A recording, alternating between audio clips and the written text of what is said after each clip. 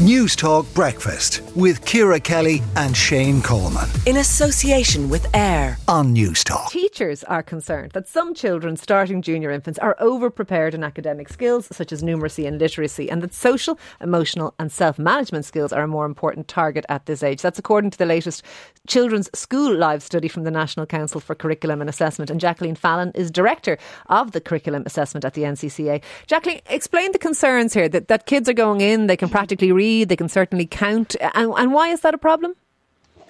Well, I think what you're seeing, Ciara, and let me just say thank you very much for giving us the opportunity to focus on the infant classes in primary schools, because we haven't historically given an awful lot of attention to it, and it's one of the reasons why NCCA is just so delighted to be supporting and funding this UCD research.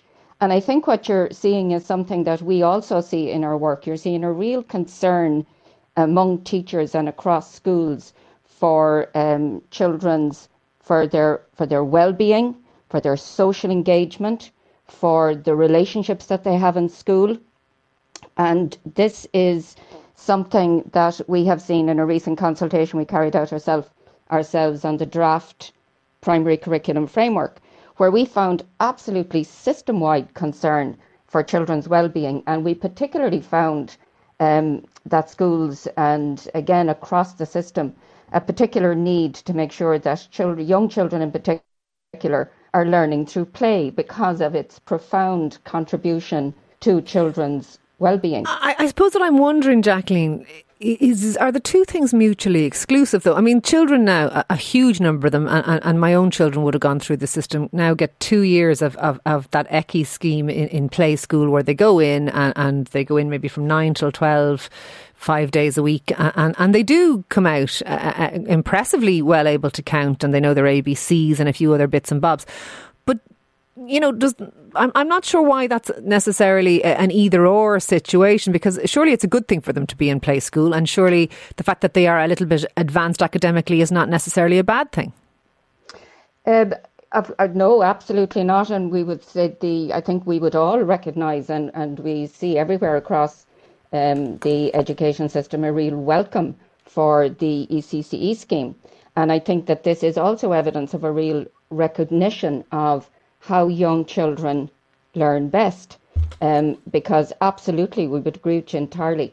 There isn't an either or, and we see it as both being together, and we very much locate that in play and playful pedagogies.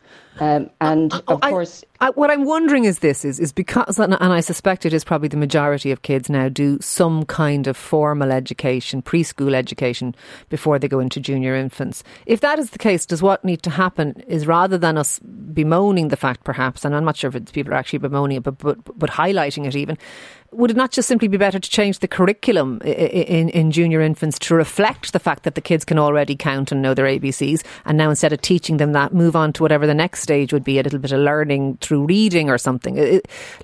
Should we not just adjust and adapt to this, rather than say, oh, this isn't a good thing, we should hold kids back from being educated in a very high standard educational setting that is preschool?